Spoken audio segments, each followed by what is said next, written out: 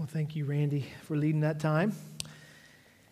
And I want to invite you to take your Bibles to turn to Song of Songs, or Song of Solomon, as it's normally referred to. And we are going to be winding down our series here tonight and next Wednesday, Lord willing.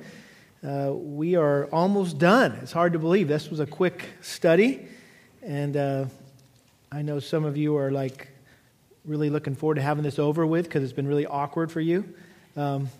Others of you are like, man, we were just getting into this, man. Isn't there more you could say about this subject? It's really important, and it's really helping me a lot.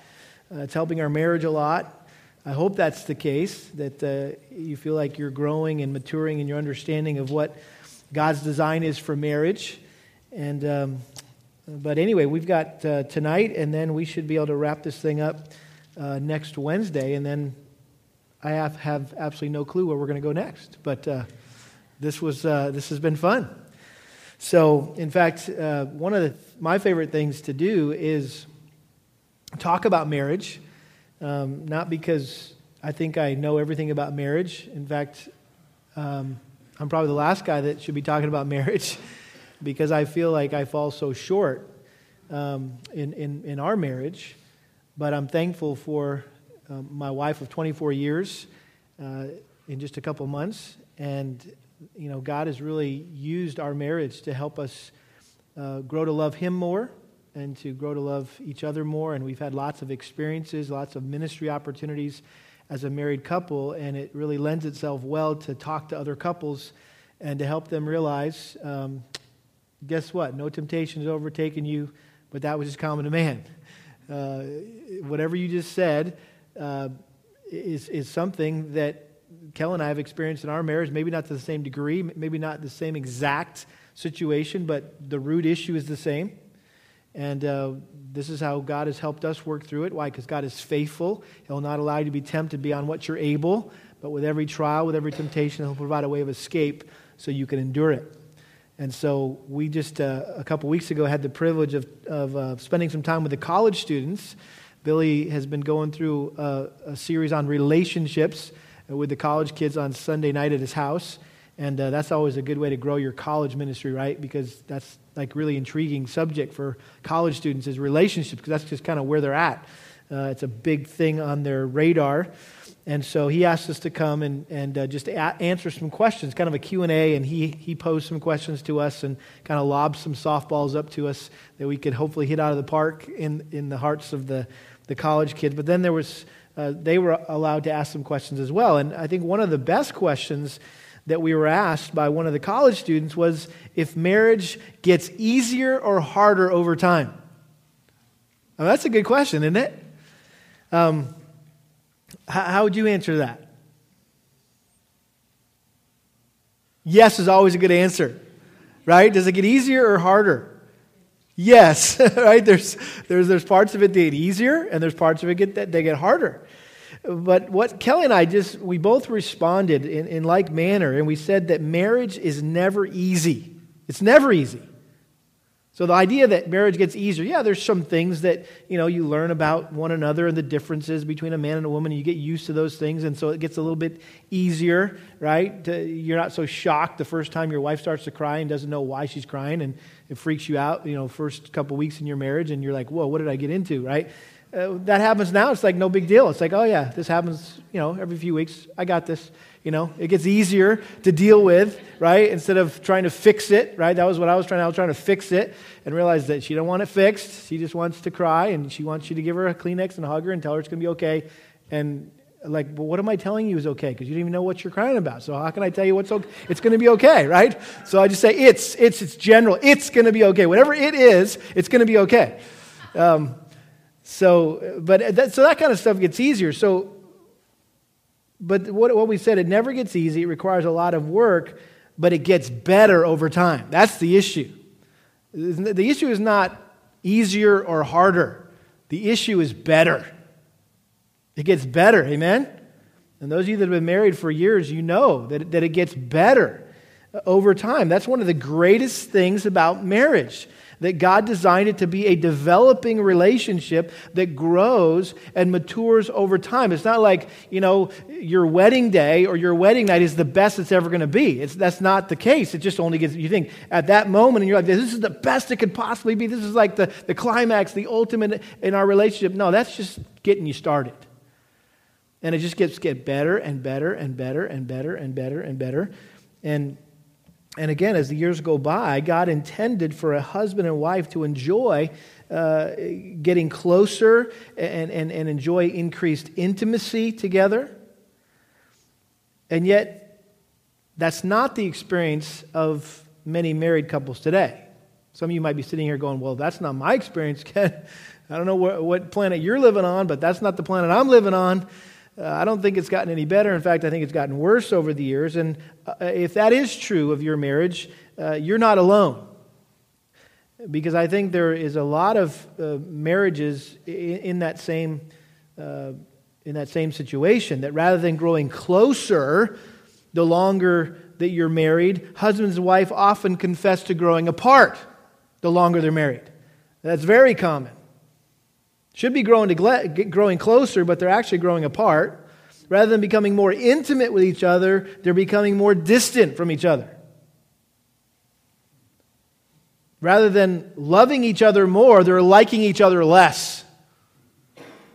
We joke in our house with Kel and I, every once in a while we'll get in a tiff and get sideways with one another, and we won't ask each other, do you love me? We'll say, do you like me? Right? Because we know we love each other, right? But we might not like each other at any given moment, right? There's a big difference there. But unfortunately, that's the case for a lot of marriages. Just to kind of make fun of that for a second, even though it's a sad thing, I came across this years ago, this little illustration of how marriages start out warm and intimate and they slowly grow cold and mechanical. And this is called the 7 stages of a marriage cold. You may have heard of this. The first year, your spouse gets sick and you say, sweetheart, I'm worried about you. You've got a bad sniffle. I want to put you in the hospital for a complete checkup. I know the food is lousy there, so I've arranged for your meals to be sent up from Papacitos. The second year, listen, honey, I don't like the sound of that cough. I've called Dr. Peterson. He's going to rush right over. Now let's get you to bed so you can rest. Third year, maybe you better lie down, babe. Nothing like a little rest. If you're feeling bad, I'll bring something for you to eat. Do we have any soup in the house? Fourth year, look, dear, be sensible. After you've fed the dogs and done the dishes, you better hit the sack.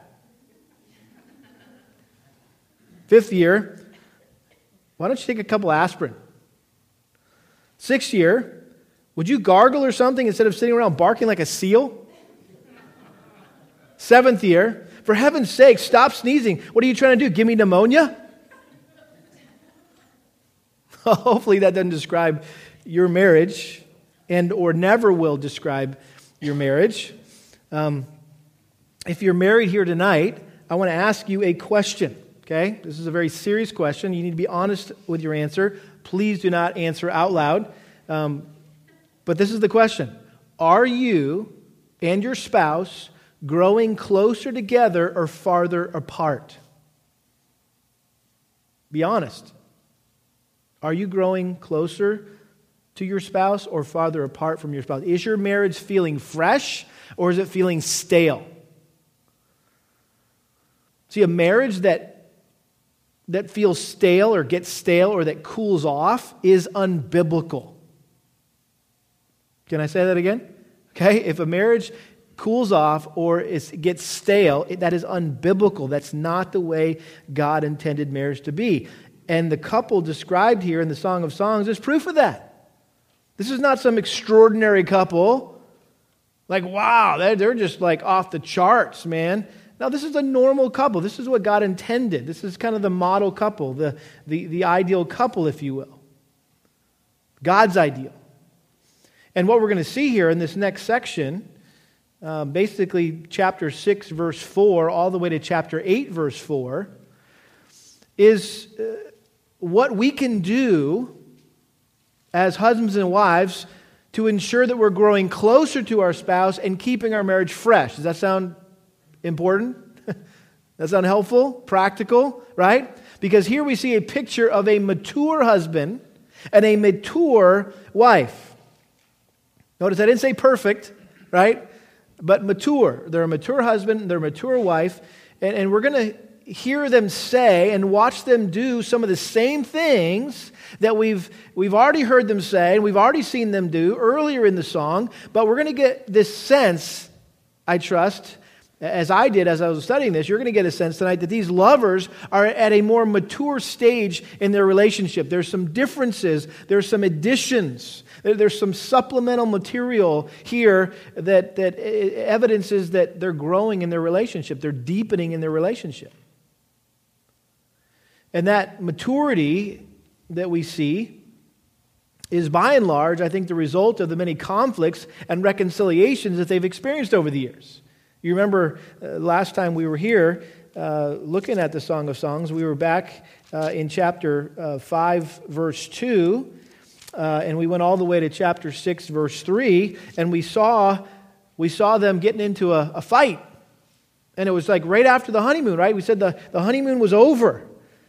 And we were watching this blissful relationship, this passionate pursuit of one another and dating and courting each other, and then the great anticipation of the wedding day. And then we were there just to be a part of that wedding day and the wedding night and the wedding chamber. And then all of a sudden the ecstasy of the honeymoon suite changes to the reality of everyday married life. And that's one of the things I appreciate about the Song of Songs. It paints a realistic view of true love. It's not this pie in the sky, everything's perfect all the time, right? Because it would be very easy, I think, for us to view Solomon and the Shulamite here as the perfect couple with the perfect marriage. Unless we get the false impression here that the Spirit of God infused this idealistic marriage with a dose of realism. And basically what we said last time was, listen, when you truly love someone, doesn't mean you never argue or fight with them. Amen? Right? It's inevitable that conflict and friction and tension occurs even in the best marriage, because even the best marriage is made up of two what? Sinners. And so marital conflicts, we said last time, are one of the main tools that God uses to make a husband and wife more committed to Him and more committed to each other. And they serve, really, marital conflicts serve to mature us and to strengthen and deepen us as a couple and to feel closer after a fight. How does that happen? Have you ever just kind of scratched your head at the irony of all that? Like, we're like at each other's throats here and hating each other's guts, and like, I don't want to be in the same, house with this person, let alone the same marriage, right? And yet after it's all over and you humble yourself before the Lord and you repent and you seek forgiveness and forgiveness is offered, it's like you're closer than you were before the thing broke out. Like, what's up with that? That's God's sweet providence in God's wisdom, right, in marital conflict. That it serves to mature and strengthen and deepen a couple's love for one another. And this was the experience of Solomon and the Shulamite. And this exemplary couple seems to have discovered the secret to a lifelong romantic relationship. And here it is. You ready? You want to know the secret? You got your pen out? Okay. True love is not something you fall into, but grow into. True love is not something you fall into. Like, oops, wow, that was nice. I'm glad I fell into that, right? We talk about falling in love, right? It's not something you fall into. It's something you grow into.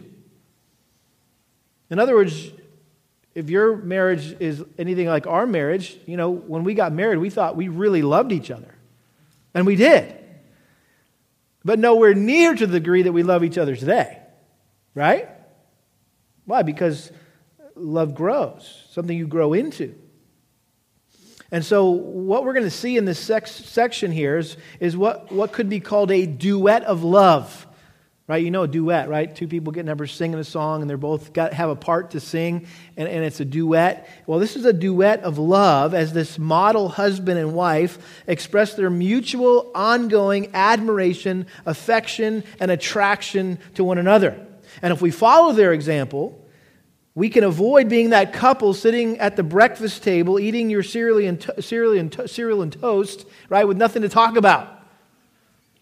And feeling like you have very little in common because you just spent the last 20 years of your marriage focusing on your kids or your career. Or worse, if we follow their example, we can avoid being that couple who feels nothing for one another after being married all those years. They just feel numb. There's just nothing there. And so they figure the solution is to start all over again. And so they go out and find a new husband or wife. They trade in their old spouse for a newer, younger model.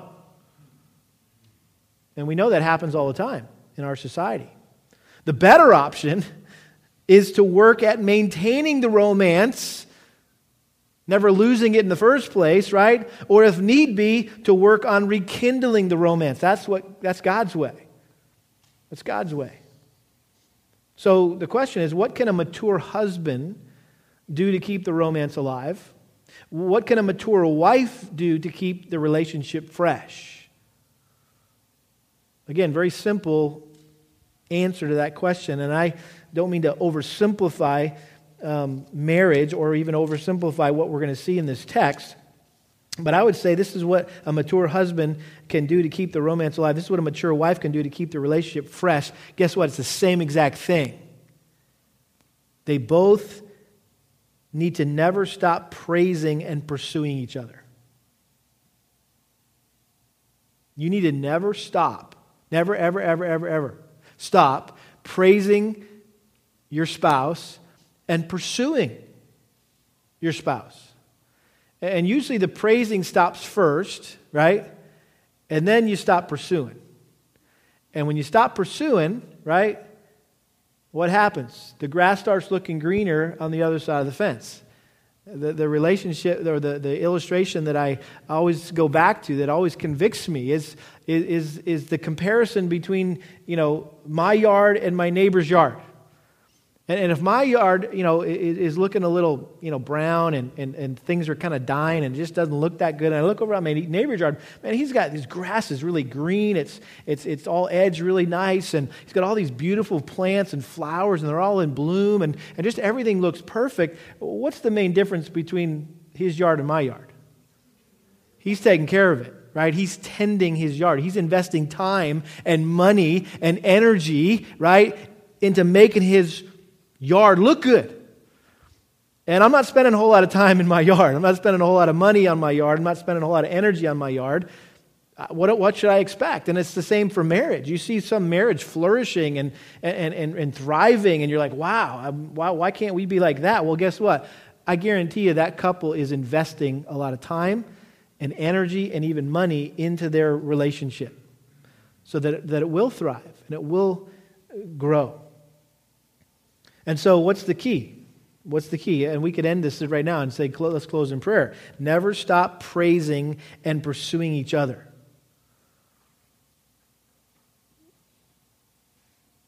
And we're going to just see this played out here in these verses, that really what it is, it's a duet, right? Back and forth. We see the husband praising and pursuing his wife, and then we see the wife praising and pursuing her husband. It's a two-way street. It's not like, the wife just waits around for the husband to get his act together. Or the husband just waits around for his wife to get her act together. No, they're both mutually praising one another and pursuing one another. You've heard that expression, I'm sure, that a good marriage is not a man and a woman coming in 50-50, right? Like I'm giving 50%, you're giving 50%, and we got a good marriage. No, you got to give what? 100%, and they got to give 100%, right? If you're going to have a good marriage. It's marriage math, right? 50 plus 50 doesn't equal 100. 50 plus 50 equals lame marriage, okay? 100 plus 100 equals 100, okay? Equals a marriage that honors the Lord and satisfies you. And so let's look at this text here, and let's just see them praising and pursuing one another. And again, just going to warn you ahead of time, a little spoiler alert here. You're going to feel a little awkward, a little uncomfortable again tonight because this couple is very open and honest about how they think about one another and how they feel about one another. But again, it's all said with the utmost integrity and purity. And so, again, I don't think God is up there on his throne cringing when we read a verse in Song of Solomon, like, oh, I can't believe they said that in church. No, he wrote this. I think he's okay with it, okay? And we just got to get over that, right? I think because we've been so influenced by our society and the way they've perverted God's design for sexual intimacy between a husband and a wife that we feel awkward even talking about. We feel like it's bad, it's dirty. And so we feel like we shouldn't be saying anything. Well, that's the world has done that to us. And granted, there is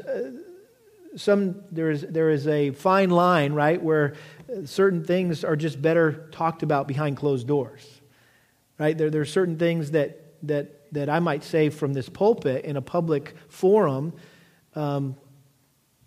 or I should say that I might avoid saying in a public forum, but I might say in the privacy of my office in a counseling case with a husband and wife, right? When I can be more very specific to their situation.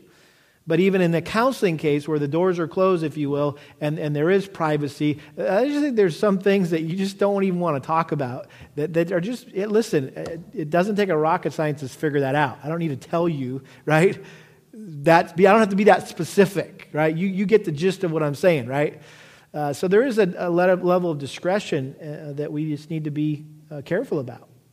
And again, we've tried to be very open and honest with our kids about this subject. We wanted them to know it's not something they need to be embarrassed or ashamed about talking about. We can talk about it. Let's talk about it. Let's talk about sex. Let's talk about what the Bible says about that. And let's talk about marriage. And we just want to have an open line of communication with our kids and help them know that, I guess the point is, this is for parents, I guess. I'm off my notes here, okay, as you can tell. I'm just kind of rambling here. But if you're a parent and you're trying to figure out, man, what do I tell my kids? How much do I tell my kids? Let's just use this illustration, okay? Your kid's mind is like a sponge, right? And so if you don't put anything in that sponge, he goes out into the world, right? He hangs around with the buddies in the locker room. He goes to the movies. He listens to the music. Guess what? There's other people going to fill that sponge for him, right? For you, I should say. Now, that sponge is going to get filled up, right, with something that they're hearing, watching, seeing, being a part of. So I'd rather fill that sponge at home with the Word of God, right, speaking biblical truth about sexuality to our kids. Fill that sponge up so then when it goes out, there's nothing else that can fit into that thing because they already got it filled with the truth. Amen?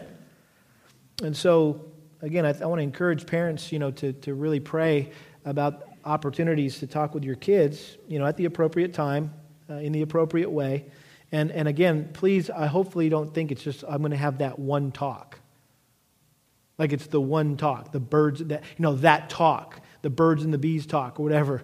No, what does Deuteronomy 6 say?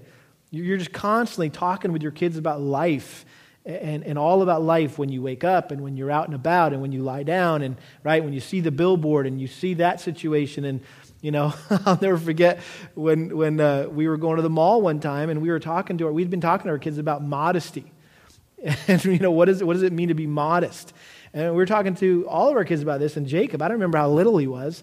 All I remember is getting out of the car and getting ready to walk into the mall, and Jacob sees this lady walking by us, and he points right at her and says, "Daddy, she's immodest."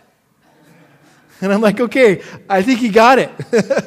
But it was embarrassing, like, but it was just so cute. I mean, he was just applying his new knowledge of what it means to be modest, and apparently she wasn't modest. But anyway, let's look at this here. Again, what's happening here? They've just been reconciled, right? They've been reconciled. They've been reunited in verses 1 through 3. And so what does Solomon do? He immediately, guys, this is so good, okay? He immediately reassured his bride of his love by telling her what he thought about her, how no one compared to her, how she was the best of the best. Why is that so important? Because when you get sideways with your spouse, when you get sideways with your wife, guys, and even when you make things right, there's a tendency for a woman to feel what? Insecure, right?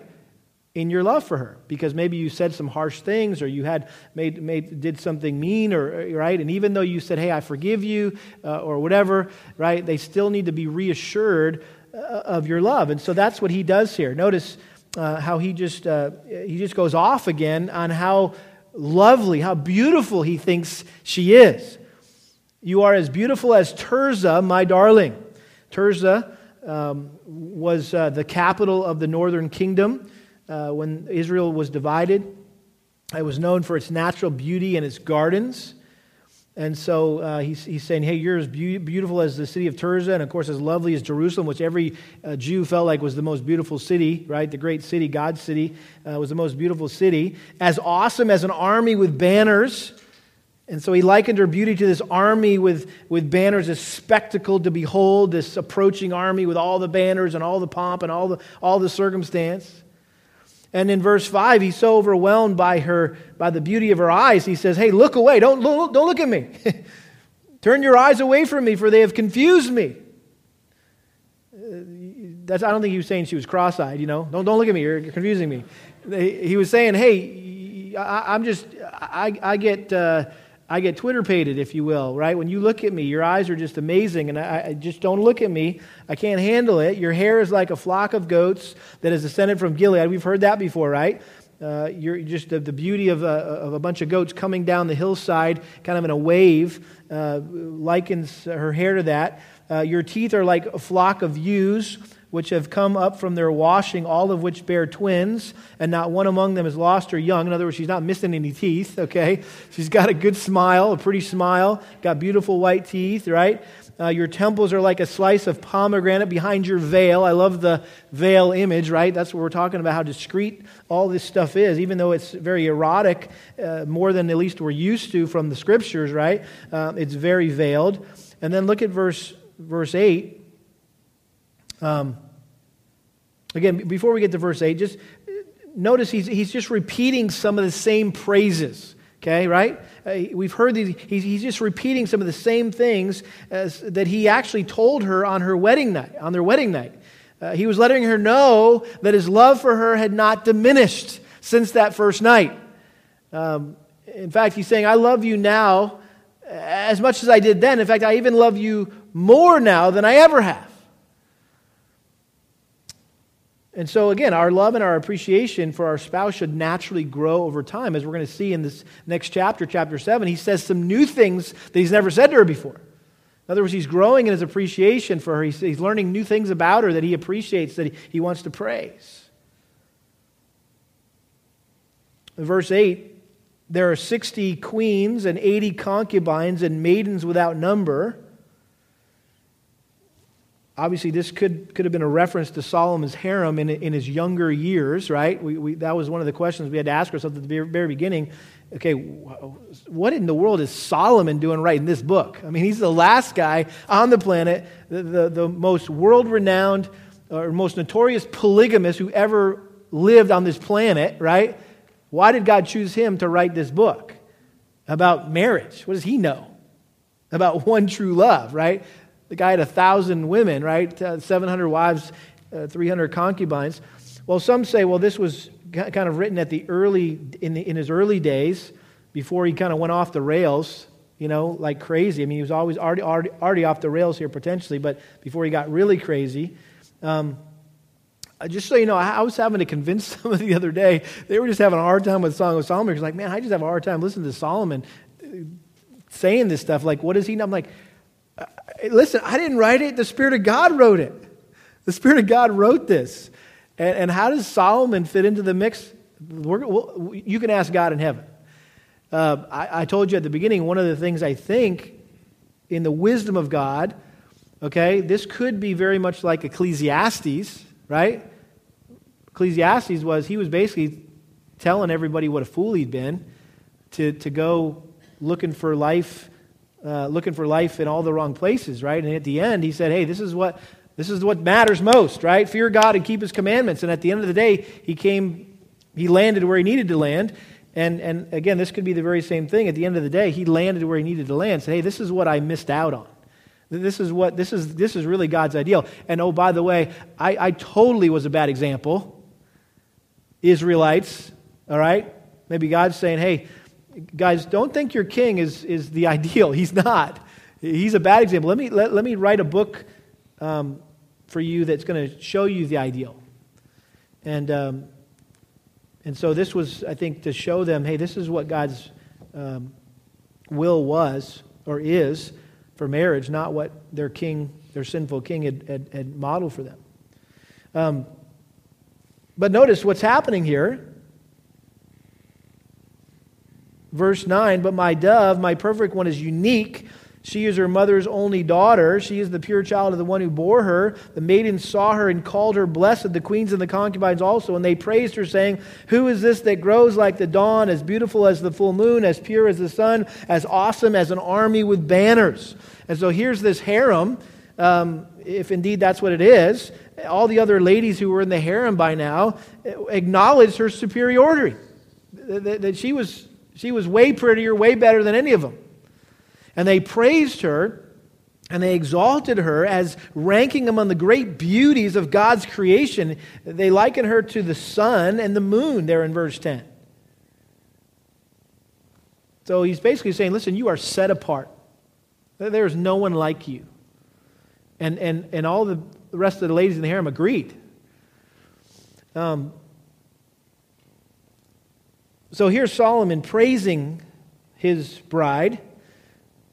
Again, we said, how do you keep things fresh? How do you keep the romance going in your marriage? Praise, praise, praise, praise. And then notice how she responds. Verse 11, this is the Shulamite now responding by praising Solomon in return and reassuring him that she still loved him deeply too. And that the romance was still flourishing between them. Notice she says, I went down to the orchard of nut trees to see the blossoms of the valley, to see whether the vine had budded or the pomegranates had bloomed. And so she's just saying, I went down, I was just checking it out, just so you know, there's a lot of stuff blooming and blossoming here still. So she's reassuring him and reaffirming her love for him and her desire to be intimate with him. And then verse 12 is one of the most difficult verses to interpret, not just in the Song of Solomon, but the whole Bible. Commentators are like, whoa, this is like, there's as many interpretations as there are commentators on this what she says, before I was aware, my soul set me over the chariots of my noble people.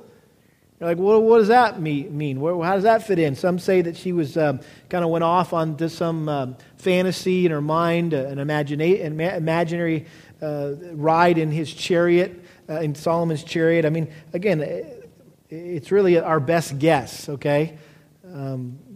So I would say it may have been that she was imagining here Solomon driving to her in his chariot and sweeping her off her feet in this romantic act. You can just imagine the hero, right, coming in, sweeping in on the scene, grabbing the maid of honor, if you will, swooping her up. He puts her by his side at the head of his entourage, and just proudly shows her off to the world. Here he is riding with her in his chariot.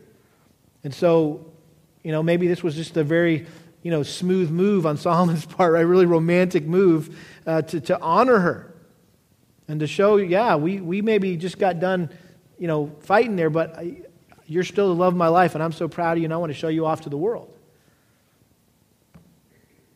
Again, I'm just guessing there. If you can do better, let me know, okay? But trust me, everybody was saying a bunch of different stuff. Verse 13. Come back, O Shulamite, come back, that we may gaze at you. So apparently, as they drove away, the onlookers, it could have been the daughters of Jerusalem, right? The little background singers, her girlfriends. They could have been saying, "No, come back. We want to gaze at your beauty." And then it says, "Why should you gaze at the Shulamite as at the dance of the two companies?" Now again, another difficult verse to interpret. It's challenging to know exactly what the Hebrew was meaning there. Some say that this was the dance of Mahanaim, which is a city. That's one translation. And it was maybe some marital dance that was associated with the city on the east side of the Jordan River. Whoever was speaking here, though, I think that's the point. Whoever was speaking here, it appears that whatever the special dance was, it was inappropriate for anyone other than Solomon to watch. Why should you gaze at the Shulamite as at the dance of the two companies? I mean, what do you think this is? You're not coming to watch two warring, countries here, or this is not like watching someone entertaining the troops. Okay, this is a private show, if you will, for Solomon. And so some commentators suggest here that based on what follows in chapter 7, that Solomon was describing some kind of private dance that his wife performed for his eyes only.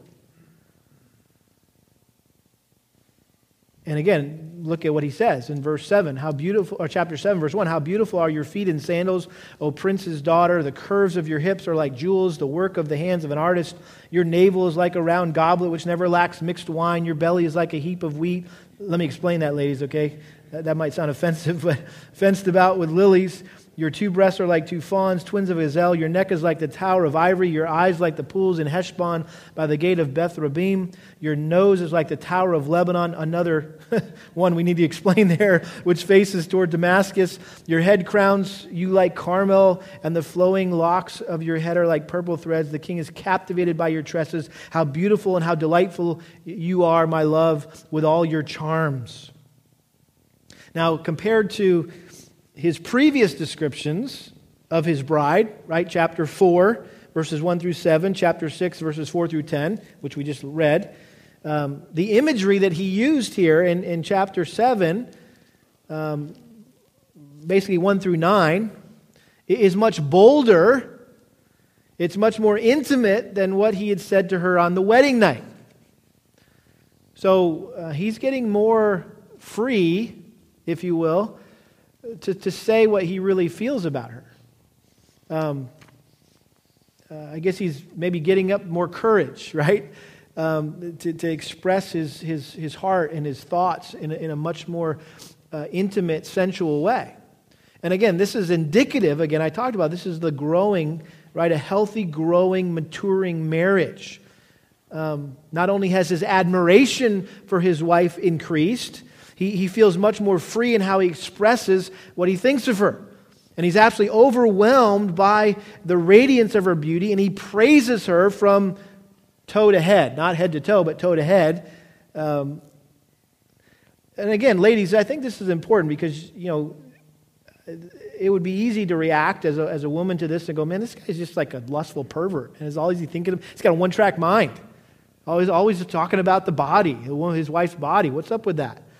Well, what's up with that is that's the way God designed men, okay? God designed men to be stimulated sexually by sight. That's why your husband, thinks that your body's a big deal. Because that's the way God wired him. He doesn't have a one-track mind. He's not, he's just a pervert, okay? God wired your husband to be physically attracted to your body. And by the way, you can be thankful that he's attracted to a woman's body. That's the way God designed it. It's natural.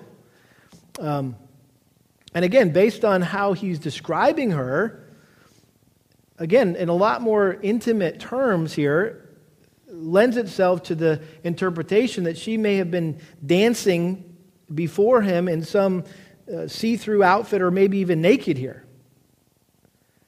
And again, he's describing her physical features, the curves of her hips, and were like the works of a master artist. Her navel is like a round goblet which never lacks mixed wine. Your belly is like a heap of wheat. Again, it's not that she had a pot belly or something like a heap of wheat. That doesn't sound very complimentary, right, to your spouse. But the point was that the idea of wheat was, that was an invaluable resource to them in an agricultural community. So it's just talking about her great value and just it reminded him how she was food to him and drink to him. He's talking about mixed wine in her navel and wheat and so he's just talking about how she's food and drink Excuse me. And then he goes on to say similar things about her breasts that he already did previously about fawns and gazelles, and the neck is like a tower of ivory, just showing her the beauty of her neck. Her eyes like the pools of Heshbon. Her nose is like the tower of Lebanon. It doesn't mean like she had a huge nose, you know. I think it just talks about how beautiful and elegant, you know, it was. It just was perfectly aligned with her face, and it was a compliment here. He wasn't, you know, saying you got a huge schnoz, you know, I like that nose of yours. Again, these are hard things for us to relate to because we didn't live, you know, we don't live in Israel. Your head is like Carmel. I'm not talking about something you put on top of ice cream. It's talking about Mount Carmel, okay, which was one of the most beautiful mountains, is one of the most beautiful mountains even today in Israel, and it's right on the coast of the Mediterranean Sea, and it's just it's a beautiful setting. So he's just talking about how, man, you're just like a mountaintop. The locks of your head are like these beautiful tapestries. The king is captivated by your tresses. I mean, her hair drove him crazy, is what he's essentially saying here.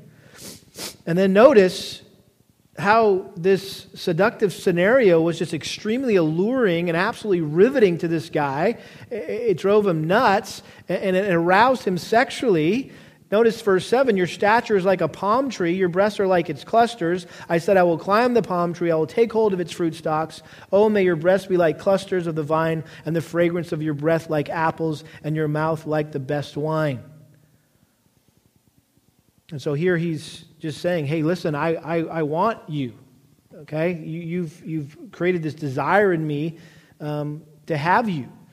And so, again, he's talking here about making love to his wife. And then notice how she responds here. It goes down smoothly for my beloved.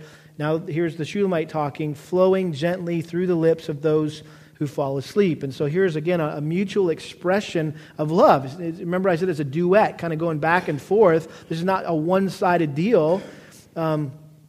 It's not like this guy, you know, with this one-track mind, and it's all he's thinking about, and his wife's like, oh great, here he comes again, wants to be with me again. No, this is a mutual thing here. And she's expressing her desire there in the end of verse 9 to satisfy him and to bring him pleasure as her husband.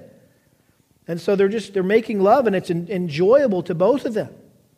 And I think this is a good place to remind us that one of the most basic principles regarding sexual intimacy in marriage is that we should always strive to please and satisfy our spouse. There's a little list of biblical principles that govern sex. That's one of those principles. That it's not about you, right? 1 Corinthians chapter 7, 3 and 4 talks about that your body is not your own, right? But God gave you your body to serve and to satisfy your spouse. Philippians 2, 3, and 4, what does it say? Do nothing out of selfishness or empty conceit, but with humility of mind, consider others more important than yourself. Don't just look out for your own interest, but look out for the interests of others. That is a lot of application, right? Even when it comes to sexual intimacy, physical intimacy between a husband and wife. So again, it's all about serving each other. And the harder you try to satisfy your spouse, the more pleasure you will have. That's just the way God designed it. It's amazing, you know, that when it's not about you, when it is about you, it's okay. When it's not about you, it's really good. It's the way God intended it to be. Verse 10, notice, I am my beloved's, and his desire is for me. Does that sound familiar? Chapter 2, verse 16. This is one of those statements that's repeated a couple times. My beloved is mine, and I am his. Chapter 6, verse 3. I am my beloved's, and my beloved is mine. Talking about mutual possession here, right? We possess one another. But notice what she says here. I am my beloved's, and his desire is for me. So there's a climactic nature here to this, again, the growing, the maturing aspect of the love that I'm trying to point out here for you, that she had so grown in the security of his love for her that she could now say that his only desire was for her. I'm absolutely convinced that my husband is a one-woman man. It's not like, well, I own him and he owns me. No, I own him. I own you, right? It'd be that kind of idea. I own you, right? Why? Because, you're just transfixed by me. And so this confidence that she had, she knew how attractive she was to him. Why? Because he told her. He showed her. And he was praising her and he was pursuing her. And so she knew what she did to the guy. And so she was very confident in her love and his love for her. And so that motivated her to want to give herself to him willingly and eagerly and gladly. And notice what happens in verse 11. She says, "Come, my beloved, let us go out into the country. Let us spend the night in the villages. Let us rise early and go to the vineyards. Let us see whether the vine has budded and its blossoms have opened and whether the pomegranates have bloomed. There I will give you my love." So she's inviting him to go away with her on a little romantic getaway. Hey, come out to the country with me. We're going to go on a little mini vacation. And I think this is a good reminder to us that one of the best ways to enhance or rekindle the passion in your marriage is to schedule some time away together as a couple. It just allows you to get out of the normal routine of life, free yourself up from the everyday stresses, the distractions, whether it's kids or work or even ministry, and it just kind of breaks up the dull monotony of maybe your physical intimacy, and getting away, even just for a day or two, can invigorate and energize a marriage relationship. And I would say this, and just from my own experience, one of the most important and helpful things that Kelly and I have done to cultivate our marriage over the last 24 years is doing just this, little getaways. And when you have kids, right, it's hard to do that. And when our kids were little, we'd say, "Hey guys, we're going to go away for a couple of days, and Grammy and Pop are going to come over and watch you." And they'd be like, "No, not Grammy." No, just kidding. They didn't say that. It wasn't that Grammy and Papa had to watch them, or you're going to go over to somebody's house and spend time with them. They were like, "No, Mommy and Daddy, we don't want you to go." And it was one of those things. And we sat them down and said, "Listen, you know what? Mommy and Daddy love each other more than we love you." Just kind of messing with the kid's head, right? They're like, "What? Mommy and Daddy love each other more than we love you." And guess what? God says that our relationship is more important than our relationship with you. And you know what? If you let us go, you're going to get a better mommy and daddy out of the deal. Because we're going to come back better, more on the same page, right? One with one another, and we're going to do a better job as your parents. And so, I don't know if they understood all that, but they let us go, right? Not that it was up to them, but sometimes you have to explain that to your kids. For you guys, if you've not read this book yet, I won't take the time to read it tonight to you, but there's a great section in here. This is C.J. Mahaney's book, Sex, Romance, and the Glory of God, What Every Christian Husband Needs to Know, with a word to wives from Carolyn Mahaney. So there's a great little chapter at the end, of kind of an appendix for the wives. But if you don't own this book, men, buy it tonight. Resource Center will be open? Maybe not. It will be open? We're not sure we have them, though, right?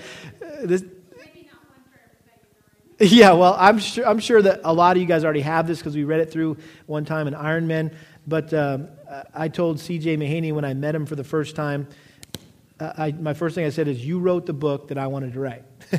And this is it. I mean, it's an outstanding book, and it really isn't about sex. It's about prizing your wife and pursuing your wife. It's just how to love your wife is really what it is. How to live with your wife in an understanding way, how to cherish her and honor her. And then the physical intimacy stuff is the fringe benefit. That just happens. But this is about how husbands really need to be the husbands that God calls us to be. So there's a great section here about the importance of the getaway, how to rekindle, what do you call it? How to make it happen is what he's calling it. 7 surefire ways to kindle romance. And one of the things he talks about is getaways, undistracted, unhurried time together. I don't know about you, but I'm always distracted and I'm always hurried. I'm always in a hurry, right? So it's so good to be unhurried, undistracted, and just get some time where you can really focus together as a couple. Notice verse 13. You say, well, what are they doing on this getaway? Well, they brought some mandrakes. And according to Genesis 30, the story of Rebekah and Leah, mandrakes, were a well-known aphrodisiac of some sort, a sexual stimulant of some sort. They called it the love apple. And so again, the mandrakes have given forth fragrance. Over our doors are all choice fruits, both new and old, which I have saved up for you, my beloved. Now, who's talking here? The darling, the Shulamite, right? This is important, ladies, I think. This is the first time in the song when the woman made a direct request for physical intimacy with her husband. Previously, her desires had been expressed in a third person, but again, she's grown more secure in his love for her, and so what has that made her? It's made her more free to express her sensuality to him. And so, again, this is important. She was not passive in their physical relationship. She wasn't always in the role of the responder. She took initiative here in the lovemaking department. She was wanting to give herself to him. One commentator, I think, said it really well. He said, the girl is taking the initiative in furthering the progress of their love life. She is being very aggressive and seductive. She cannot wait for her lover to make the next approach so that she prepares a feast for him. Supremely confident of her capacity to satisfy him, she articulates all the delight she has in store for him and describes the circumstances where she will give him her love. This kind of advanced planning must drive her lover wild with frenzied anticipation. She is creating a mental and physical environment in which their union may be consummated with the maximum intensity and minimum of inhibition. And so again, what are we talking about? What can a wife do, right, to keep things fresh? What can a man do to keep the romance alive? I mean, these are the things. You're constantly praising and pursuing and praising and pursuing. She's pursuing her husband. She didn't just wait for him to pursue her. She was pursuing him. So again, it's this duet, back and forth, praising one another, pursuing one another. And then verse 1, going into chapter 8, she goes on, "Oh, that you were like a brother to me, who nursed at my mother's breast. If I found you outdoors, I would kiss you. No one would despise me either. I would lead you and bring you into the house of my mother, who used to instruct me. I would give you spiced wine to drink from the juice of my pomegranates. Let his left hand be under my head and his right hand embrace me." So she's continuing her pursuit here, right? We're talking about pursuing. She's pursuing him, and she's expressing her desire for greater intimacy with him. And what she's saying is, I wish you were my little brother.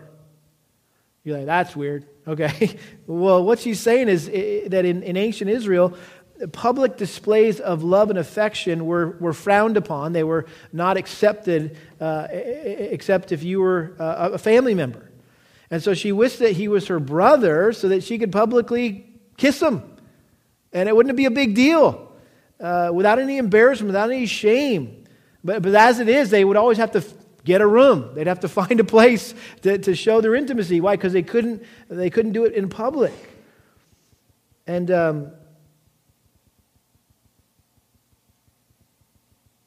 again, she's talking here about taking him to his mother's or her mother's home, who used to instruct me. And then again, it gets clearly erotic here at the end of verse 2. And then, of course, let his left hand be under my head and his right hand embrace me, which is a very sensual position. And then verse 4, we've heard this before. I want you to swear, O daughters of Jerusalem, do not arouse or awaken my love until she pleases. And so, again, right at another moment of intimacy, you're like, whoa, time out. Too much information, right? The curtain closes, right? And she repeats the warning that she's already said twice to her girlfriends. Hey, wait. True love, what? Waits, right? For the proper time, which is what? Marriage, and the proper person who is your spouse, right? I like how one commentator said it. He said, the picture described above, what we've just seen here in chapter 7 and the first part of chapter 8, is one that is so wonderful that we're immediately attracted to it, and there is a danger of then wanting so much to experience it that we try to bring it about immediately. However, we must see that such a relationship comes about only with great patience and perseverance. So she's saying, hey, whoa, time out. This is for marriage. This is for husbands and wives, right? And only after this type of intimacy, this growing, mature intimacy that they're expressing here and experiencing here is the product of a lot of hard work. In other words, don't expect this to get married and this is just the way it's going to be. This is after years of loving one another and persevering through difficult times and learning how to communicate with one another and how to forgive one another and how to praise one another and how to pursue one another, right? And you've had fresh starts and new beginnings just when you thought the embers were dying out. I remember sitting by the fire one night. I think I was actually reading this book by C.J. Mahaney. We were reading it with Ironman. And so it was in the wintertime, and I was sitting by the fire, and the fire had been going, and I had the dogs on my lap. It was just like idyllic setting. You hear him reading, the man in his chair, reading this book and the dogs and the fire. And all of a sudden, Kelly comes out of the bedroom, and she says, "You let my fire go out." And I looked over to the fireman. I was completely oblivious that the fire had gone out. But in light of what I was reading, I thought, well, that was an ironic statement, right? That guess what? There's a lot of wives who could blame their husbands that you let the fire go out, knucklehead. When's the last time you praised me? When's the last time you pursued me? When's the last time you invested any time, energy, money in our relationship? You let the fire go out, big boy. What are you going to do about it? Right? But it's a two-way street, right? There's plenty of husbands who could say the same thing. Is, hey, babe, you let the fire go out. What happened? And again, we shouldn't hold each other's noses in this, right? Like blame one another, like it's your fault. No, it's your fault. Listen, there's enough blame to go around, right? And so I think both, you need to ask yourself, husbands, when's the last time you praised your wife? When's the last time you praised your wife? When's the last time you pursued your wife? Wives, when's the last time you praised your husband? When's the last time you pursued your husband? Maybe your marriage needed a splash of cold water in the face tonight, right? Like, whoosh, oh, wow, okay, whoa. That's not what's going on in our house.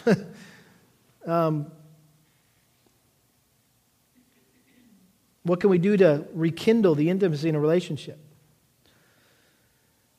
Let me I just want to balance this out real quick because I think sometimes we look at this couple and we don't see them do much else but be physically intimate.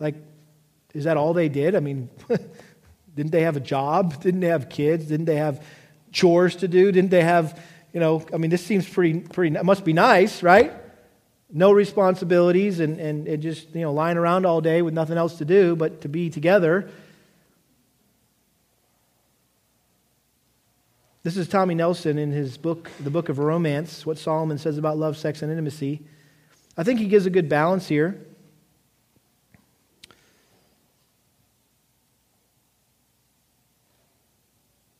He said there should be enough passion in a marriage that both spouses would like for there to be no off-limits to their lovemaking. You're talking about the Shulamite, she had an around-the-clock romantic inclination toward her husband, so much so that she said that she would love to cause him to drink of spice wine or the juice of my pomegranate. She desired that Solomon be constantly intoxicated by the thought of her sexuality. She would like to be able to seduce him at any place at any time.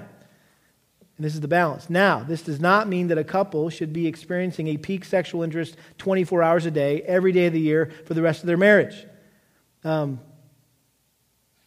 I remember Tommy saying one time, I went to a seminar and he was teaching this material. He said, listen, praise God that God didn't wire men and women exactly alike because we would just be getting around to inventing the wheel.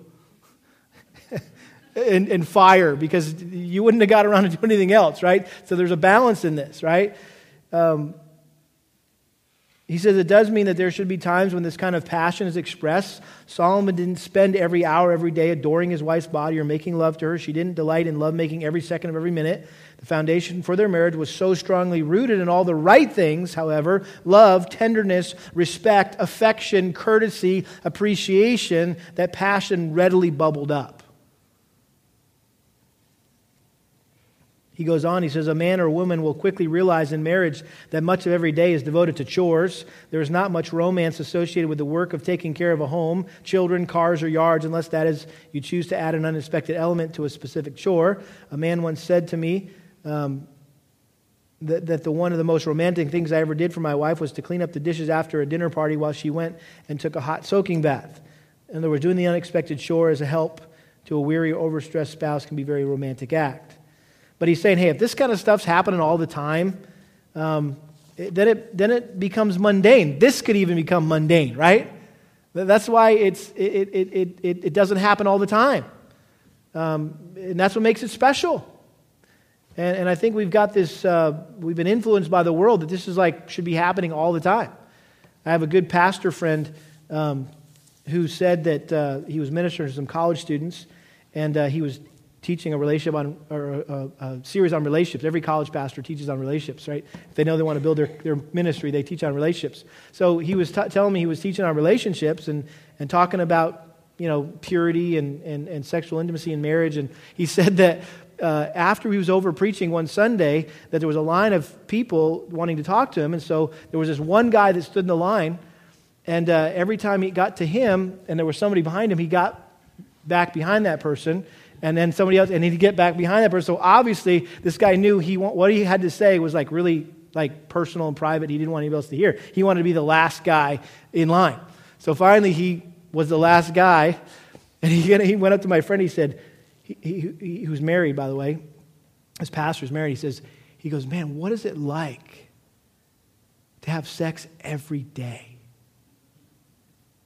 And my pastor friend, he said, I have no idea. The reality was this college kid thought, well, you look at Song of Solomon, it's that's all they do. No, that's not all you do.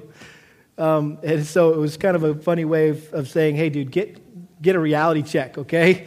And so that's what this is a good balance is, hey, that's what makes it special, right? You can't expect it happening all the time. So let me just read this last quote. This is so good. This song is God's provision to sustain loving marriages and renew loveless ones. Okay, so this is really a practical book, really helpful, right, to sustain loving marriages, renew loveless ones. That might be you, right? It is His provision for increased intimacy that reflects the intimacy of Christ's love for the church. An intimacy that makes the world turn its head to view our marriages and say, so that's the gospel. I see it now. Your love, God's love, I get it. It's a great connection, right? And we know that's the connection Paul makes in Ephesians chapter 5, that God designed marriage ultimately to be a reflection of the relationship between Christ and the church. And when our marriages, right, are not what God intended them to be, there's a lack of love, there's a lack of praise, there's a lack of pursuit, it's just kind of blah, it's stale, it's cold, there's just this distance, there's apathy. That is not a good model of Christ and the church. But if our marriages are what God intends them to be, then we are putting on display, right? Our marriages are putting on display the glory of the gospel. And so there's more at stake in our marriages, guys, than just a healthy sex life, okay? It's the gospel's at stake here. And that's what we need to remember. That's way more important than our physical intimacy. It's the glory of God. The glory of God. And so, remember that when maybe your marriage isn't all that you wished it was, and you're thinking, well, you know what? I'm out of here. I don't need this. I don't want this. I'm not happy. I don't mean to sound like I lack compassion, but tough. Do you care about God's glory? right? Your marriage is a lot, it's not about you. It's about Christ and the church. And so we got to remember that ultimately what our marriages represent. We just get the blessing, right, on a human level of that relationship.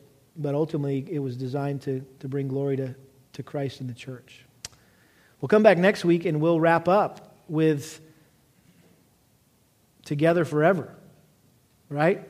That God designed one man, one woman for life, till death do us part. Let's pray. Father, thank you so much for this book. And while it's just kind of wild for us to be studying it, it's not normal kind of stuff that we talk about in church. But Lord, we're thankful that we're in safe territory because it's in your word, and so it's not off limits. I just pray that we would continue to think of this book in a way that honors you, and that we make application of this book in ways that honor you, so that all the marriages, Lord, who are represented here tonight, and even the future marriages with these younger people who are here not yet married, Lord, that our marriages would reflect the beauty of the gospel, and so others would notice and would want to come to know Christ. We pray this in His name. Amen.